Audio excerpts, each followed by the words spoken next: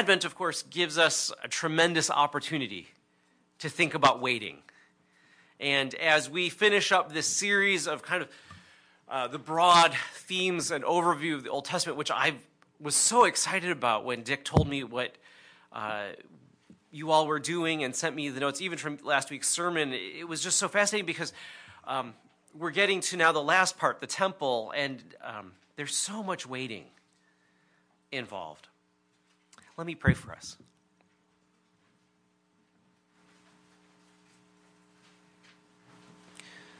Lord Jesus, you came and you are coming again. And so as we sit in between your first Advent and your second Advent, your first arriving and your second, make us attentive to your voice, responsive to your Spirit, so that we could glorify your Father, we pray. Amen. What we're waiting for is often defined by where we are. If you're in Pakistan today in the church, you're waiting because of a bombing that occurred in one of the churches in the kind of southwest province of Pakistan. And you may be wondering and waiting if you know somebody who is hurt, or if a family member will survive, or you're waiting for a funeral. If you live here in the United States, you're waiting for peace and joy and hope and flourishing. If you're waiting in our schools, I don't know here in Westchester County, but in New York City, students are just waiting for school to be done. Some of us are waiting for family to arrive, or some of us are waiting to go to visit family. Others of us are waiting for deep things. Some of us are waiting for a child or waiting for a child to come home. Others of us are waiting for justice. Others of us are waiting for a light to break. And for the people of Israel in this second temple period, they're waiting too, because if you remember the story that we've been reiterating over the first few weeks, right? In creation, we know that God exists and he loves and he delights, and out of his beauty and majesty and hope and love and delight in the world creates a place for humanity to dwell, right? And God is intimately involved in his creation, and he makes a beautiful environment, a garden, and creates a people, Adam and Eve, and he says, look, you're like me, and wherever you go, people will know that I am there and I exist. So tend this garden, make it beautiful and make it flourish, and then extend this garden. Extend this cultivated plot of land into the whole world. Bring all of what it means to look like me into it. Bring art and music, literature and family. Bring food and fellowship and fun. Make this place beautiful. I've given you a template in this garden. The world is yours. Now to go do it. Of course, we know that by Genesis 3, that first human couple destroys their relationship with each other.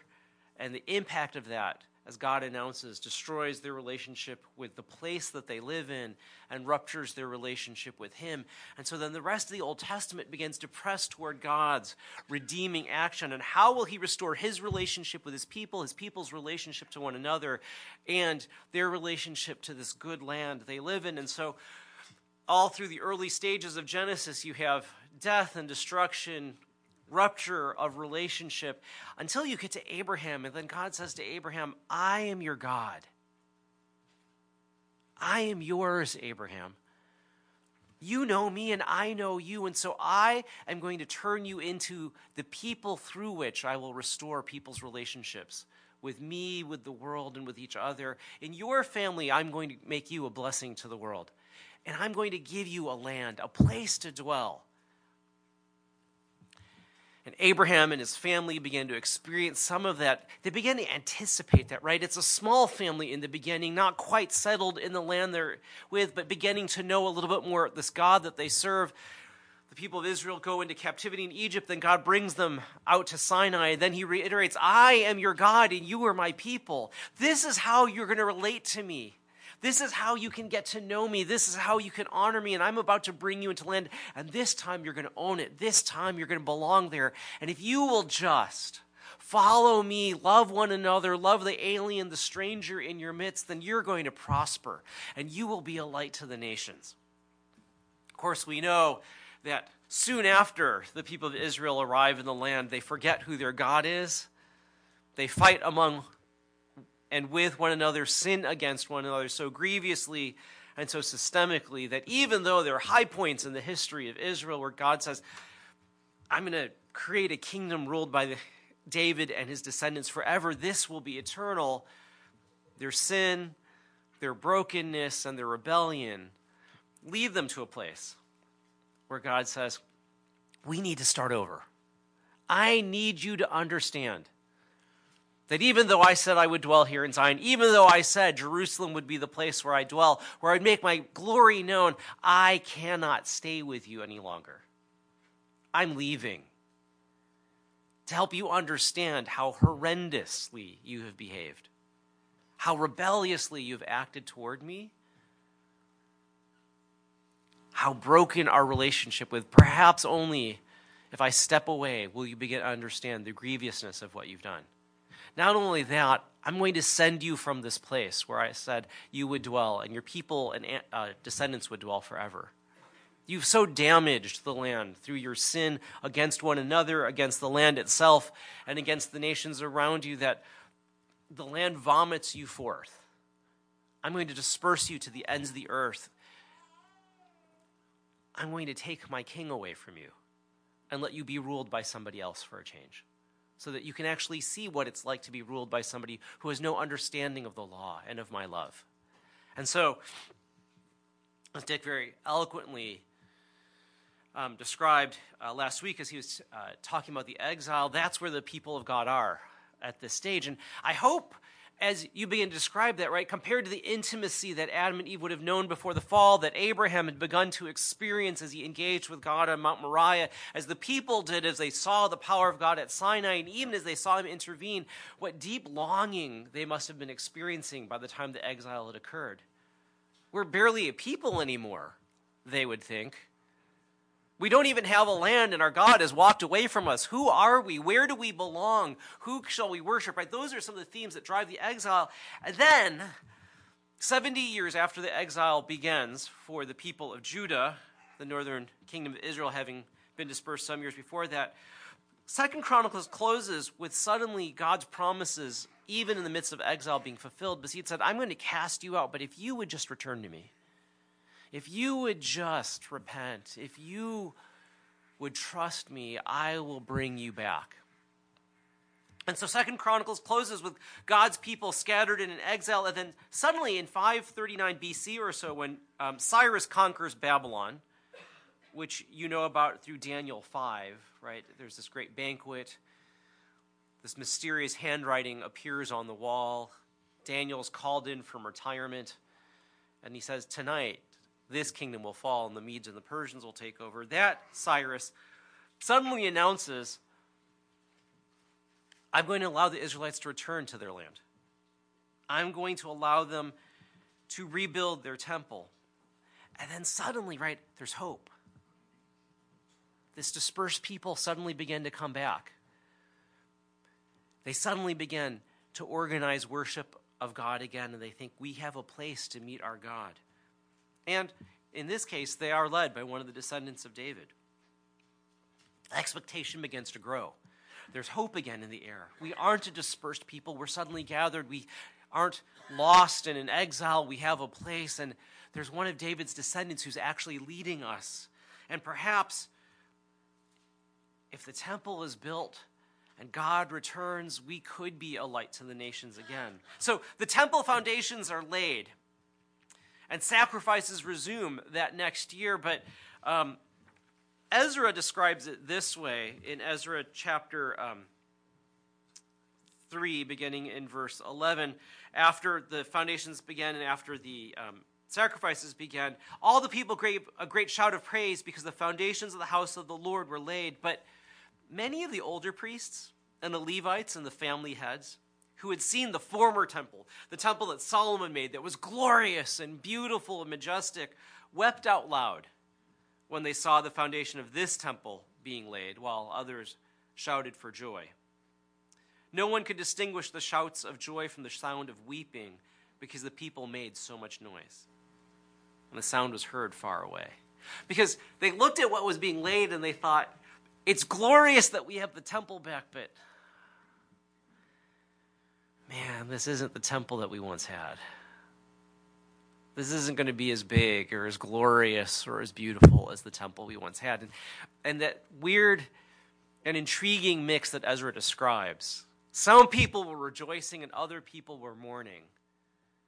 Some people were laughing and other people were crying. Some people were filled with hope and other people were heartbroken. Continues that trajectory, right, that Dick described last week in the exile. It's still continuing for them. They've been brought back into the land, but it's still not done. Because they think God is coming back, but only to this. And we're being regathered, but only here in this small place. And we're still at the mercy of what the Persians do and want. And so, because of some opposition externally, they don't get much further than building the foundations and a few of the walls. In fact, building on the temple stops for nearly 18 years. So imagine if you were that first group of people coming back to rebuild the temple. You've laid the foundation, you've started the sacrifice, and then because of opposition externally and dissension internally, everything stops. Not just for a year or a decade, but almost for 2 decades. After you came back with such high hopes, everything has crumbled. Have you ever been in a spot like that where you think, I thought this was going to start so well, and it started so well? What are you waiting for? So, about 520, Haggai begins to write, the prophet Haggai, and Haggai basically says, look, you're rebuilding your homes, you're rebuilding your palaces, you're rebuilding parts of our country. Why are you not building the Lord's house? You're willing to settle here in face of opposition. Why is the opposition to the building of the house of the Lord so debilitating to you? And goaded by Haggai, they begin to rebuild. And as they build, Zechariah the prophet then also begins to write. And he has visions. He has visions of one day, David's line will continue and rebuild this temple. A king is coming who will restore the worship of God to the way it was supposed to be. A king is coming who's going to rule us. A king is coming. And when that king comes, God will come to live with his people again. And some of the imagery that you'd be very familiar with of a king returning on his donkey, a branch of David being grown and birthed, a promise that Jerusalem and the worship of God would bless the nations begins to resonate and roll around in Zechariah's language. And people begin to feel like there could be a future here again. And so they rebuild the temple. It takes them 3.5 years. But they get it done. And the temple is completed. The people of God have been regathered from the exile, though many of them still live outside. And yet, even as they gather, there's no sign that the glory of God has returned. What they would have expected was to enter the Holy of Holies and to see the beauty and the light and the majesty of God. Something has not happened. It's still just a building. And they're still going through the motions. 40 years later, in about 479, the story of Esther occurs. Right, so most of the people of God have come back, or many of the people of God have come back to Jerusalem. The temple has been rebuilt. And Esther is a fantastic story, but if you're reading it through the perspective of exile, one of the things that you see is this: the people of God are still incredibly vulnerable. All it would have taken, if you're familiar with the story, was Haman to have accomplished what he intended to do. And the Jews would have been wiped out throughout the exile, but also in Jerusalem. Their land would have been taken from them. They're at the mercy still of a foreign power. And so even though they have land and there are a people again and they're worshiping God, all of it could have been snuffed out except for God's intervention through this woman and the able counsel of her cousin Mordecai. 20 years later, in about 458-ish, Ezra returns as a scribe to Jerusalem, and he's distraught. Because he looks around and he says, You've been brought back into the land, and we have this temple, and there may even be some of David's descendants around helping lead, but we are not a people who seem to have honored God still. We still seem to be caught in our sin. We still seem to be doing the very things that the law prohibits. How can we let this happen? And he leads a covenant renewal because of this sin, and yet the people still aren't fully changed. The land is still under the control of others. God doesn't seem to act. Maybe another 13 years later, Nehemiah returns. Walls are rebuilt. The covenant is renewed as they read the scripture. But it's the same sins that beset the people at Nehemiah's time, that beset the people of Ezra's time, that continue to beset the people of God throughout their history in the land. Same political exile, same sinful people, same distant God. And then you get to the book of Malachi. You get to the book of Malachi, and what I think you have are the complaints and wrestling with the people of God with this. You promised, God, you'd bring us back. You promised that we'd be a people again, that you would be our God, that we'd be ruled by your king, and none of this has happened yet. How are we to understand this? What are we waiting for? What are you waiting for? Well, God's response seems to take them at least through the second half of Malachi, which is, I know, a longish reading, but I wanted you to get a sense of the conversation that the people of God are having with him and the ways that they're wrestling with this waiting that they're in. In part, they're still waiting because they're broken by their sins, aren't they? They thought we would be a people glorious and holy before you, a kingdom of priests to serve you. They were promised at the time in Sinai. And they said, or God says to them, you have wearied the Lord with your words. How have we wearied him? You ask. By saying, all who do evil are good in the eyes of the Lord, evidently, and he's pleased with them because they can be bad and there seems to be no punishment. They can do horrible things and there seems to be no judgment. And for those who aren't cynical at the time, they're just desperate. Where is the God of justice? Why are people still oppressed? Why are our lives still at risk? Why are the poor and marginalized still not being fed? Why has justice not been done? And I think people think God must either not care that people are evil or God is completely absent in the world, right? That's what the line is, all who do evil are good in the eyes of the Lord. It feels honestly very on nose and on point given all of the religious and political conflicts we experience today, both in our own country and the rest of the world, doesn't it? All who do evil seem to be fine in the sight of the Lord, because he doesn't seem to judge anybody. Every political party would say that. Every religious group would say that. Where is the God of justice? Why doesn't he seem to act, right? I think, in fact, this is such a common, pervasive cry in the world that if we would just pay attention and listen to it, we would hear it all the time, right? Whether it's the Me Too social media movement around sexual assault and harassment, Black Lives Matter, or almost every other protest movement, underlying it all is this is not the way the world should be.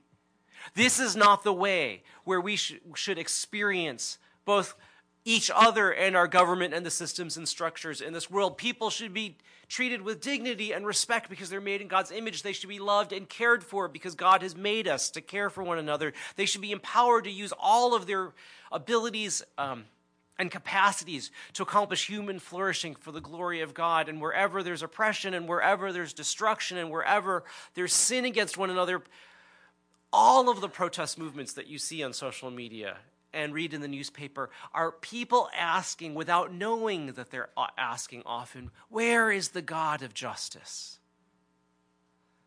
And if we as a church would hear that, we'd actually realize the entirety of creation, the whole political and economic and media systems of the world are crying out, where is the God of justice? They too are engaged in the question, why are we still waiting? And what are we waiting for? God's response, of course, is this: I am sending a messenger to prepare the way before me. Then suddenly the Lord you are seeking will come to his temple. The messenger of the covenant who you desire will come, he says. Do not worry, do not cease waiting, and do not give up hope, and do not give in to cynicism. I have sent somebody and am sending somebody. A messenger will come and to prepare the way for me, and then I, the Lord myself, will come into this place. And what will I accomplish? He does two things. If you look at the first 4 verses or 5 verses of chapter 3, the first he says is, I'm going to make for myself a people who are worthy of my name so they can lead the worship that I desire in a way which is acceptable to me. I will reform and refine my people, the church of God throughout history, until such a time they stand gloriously before me, unashamed and unembarrassed and unembarrassing. Who can stand the day of my coming, he seems to say, right? I'll wash you clean. And then the Lord will have men and women who will bring offerings in righteousness, and offerings of Judah and Jerusalem will be acceptable to the Lord as in the days gone by, as in the former years. For all of us who've often wondered, why is the church so mediocre, so terrible at its witness, both internally and politically? Why are we so ineffective and mixed in our motivations? Why do people see our sin much more than our sinlessness? God says, do not despair. Do not give up hope. I am coming, and I will complete this process that I began.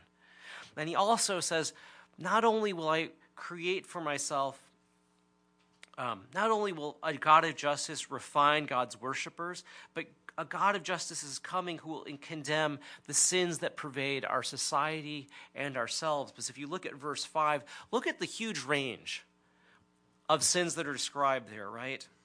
So I will come and put you on trial. I'll be quick to testify against sorcerers, people who misuse religion and religious powers, adulterers and perjurers, people who destroy relationships of family and of society, because that's what those two things do, right? They break the bonds that hold us together because people are now untrustworthy. Against who defraud laborers of their wages, who oppress the widows and the fatherless, and deprive the foreigners among you of justice, but do not fear me, says the Lord.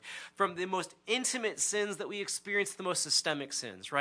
To those who are most powerful, to those who are most vulnerable, God says, I am coming and I am going to name those things and fix those things. Do not despair. Keep on waiting. Waiting because we need to become a people, God seems to say, who reflect my character and my values, who do the things I've called you to do, to the people who most need that. We're still waiting because, in fact, even as we wait for God's promise, the reality is for some of us, it's like, but you still haven't come in the ways that we've hoped. I mean, it's been 2,000 years, Jesus, and that's where the next few verses in verses 6 to 7 seem to go, right? If we're waiting to become a people who are not so broken by sin, both the sin we experience and the sin that we commit against other people, we're waiting for God to come and finish changing that. And I think in verses 6 and 7, you begin to see some of that. I, the Lord, do not change, he reminds them. I'm the one who created the world for beauty and created a people to be glorious and creative and righteous. I have promised to be your God. I do not change.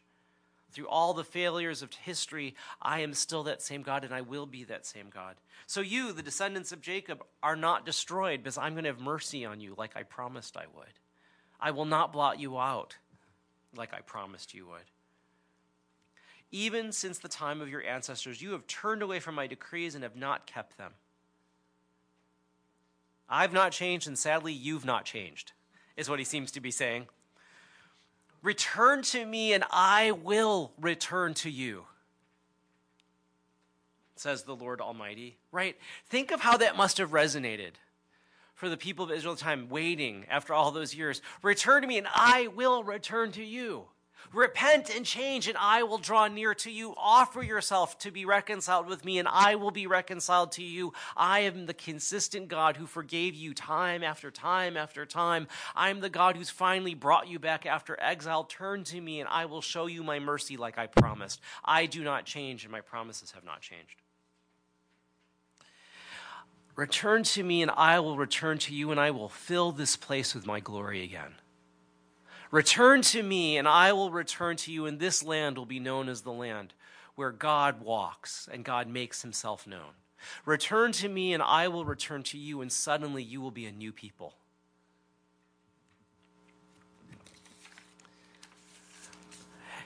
And if you're the people of Israel hearing this from Malachi, you must be thinking, I would like to return to you. We should return to you, and we seem fundamentally incapable of doing it. I cannot love you like you deserve to be loved. I cannot seem to obey you like you deserve to be obeyed. I cannot love my neighbor as myself. Lord, have mercy. What's the solution? What's the hope then for the people of Israel? Return to me and I will return to you. We would love to and we cannot. We need help to return. We cannot do it on our own. So they're waiting. They're waiting to become a people who don't sin against one another and aren't sinned against. They're waiting for God to return. They, like we, are waiting because, frankly, the land has still not been redeemed.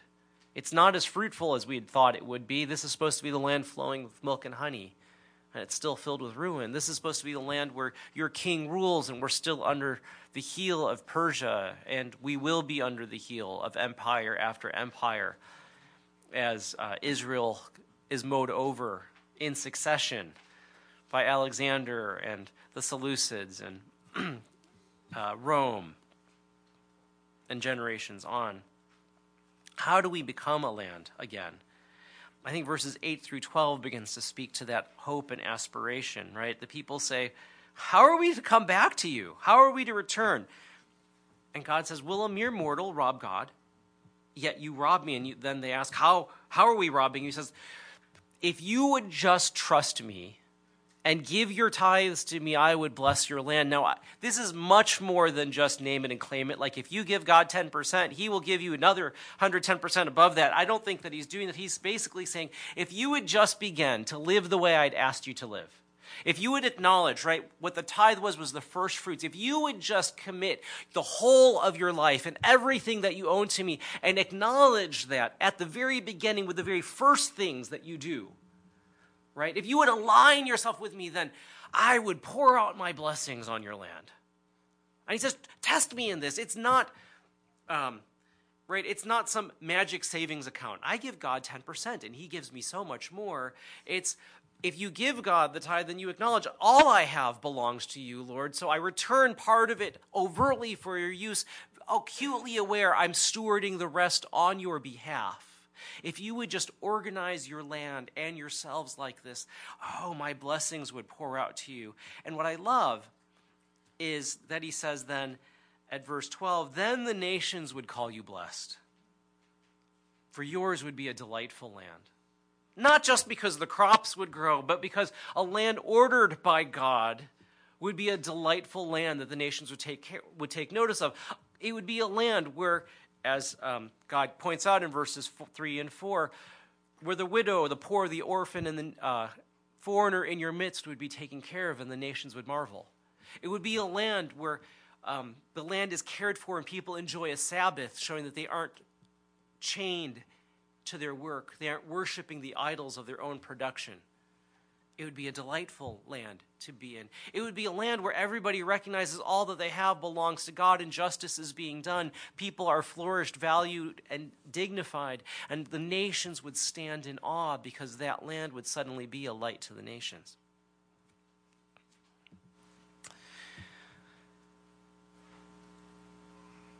God seems to ask them, so what are you waiting for? What do you intend to do about this? I want to suggest that for those of us who find any resonance in what the people at Malachi's time are wrestling with, are you longing to be a new people?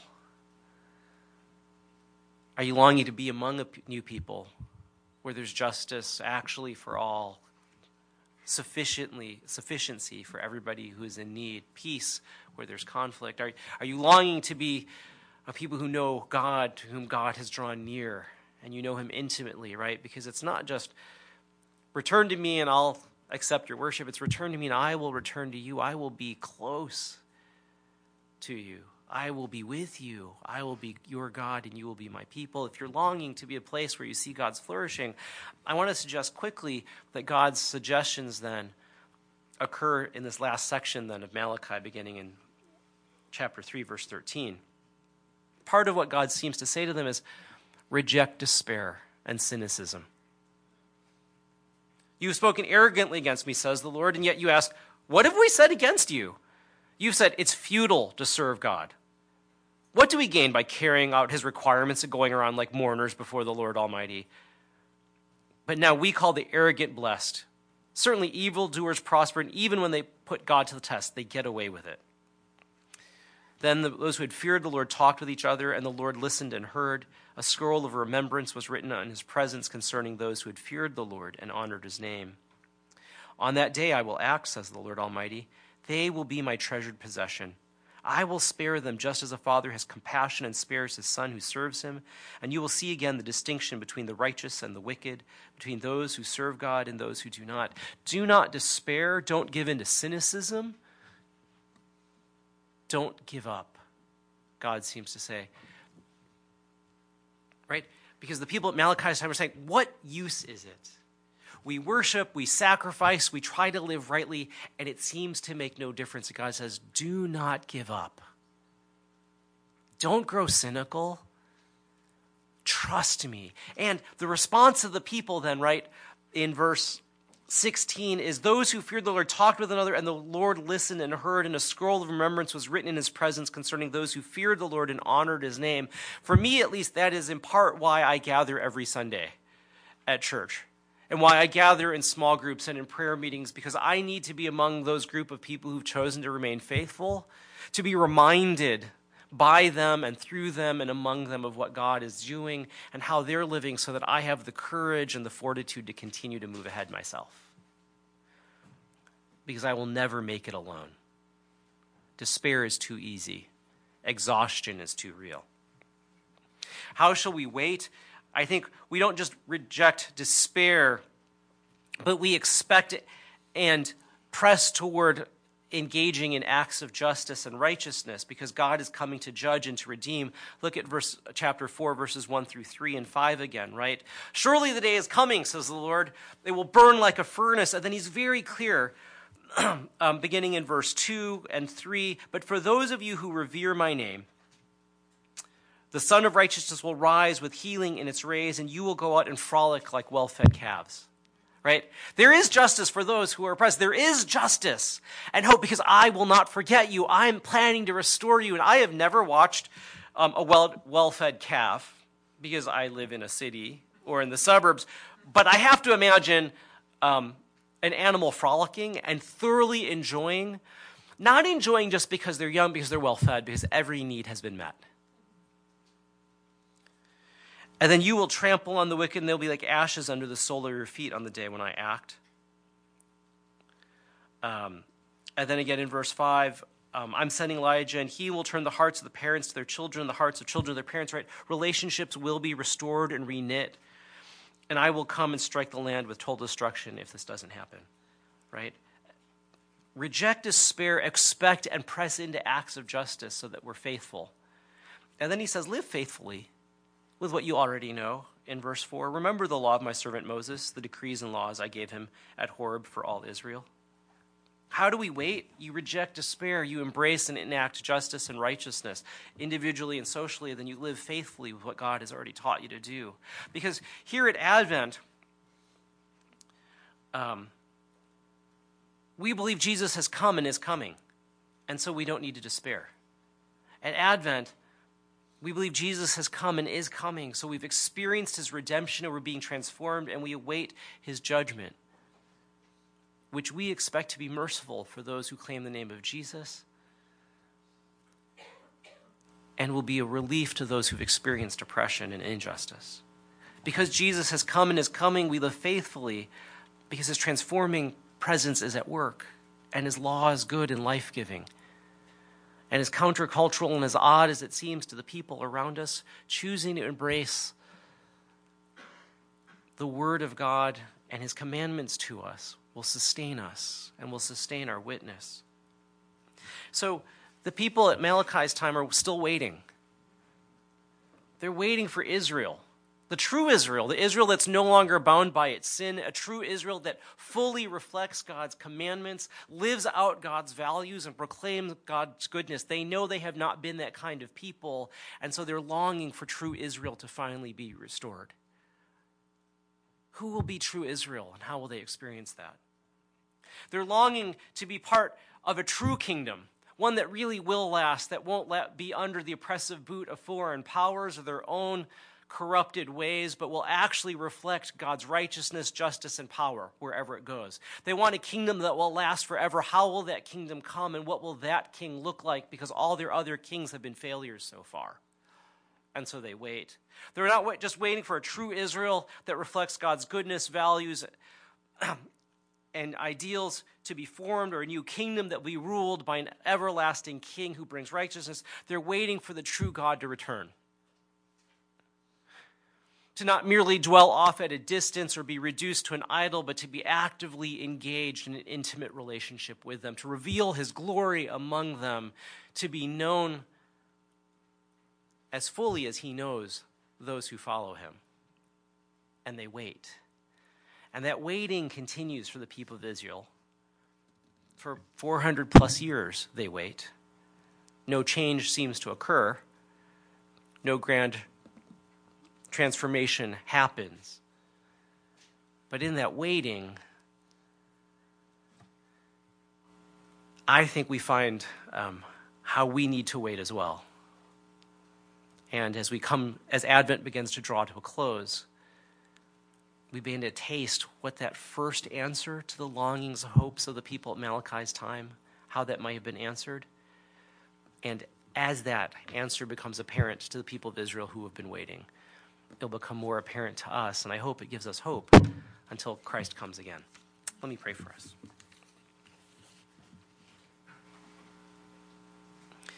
Lord, make from us and your people scattered around the world a new people for yourself, so that the nations would see how good you are. And then, as you came once, Lord, come again. Bring righteousness and justice, holiness and mercy, love and grace into the world, so that all would see and know that the Lord is good. Amen.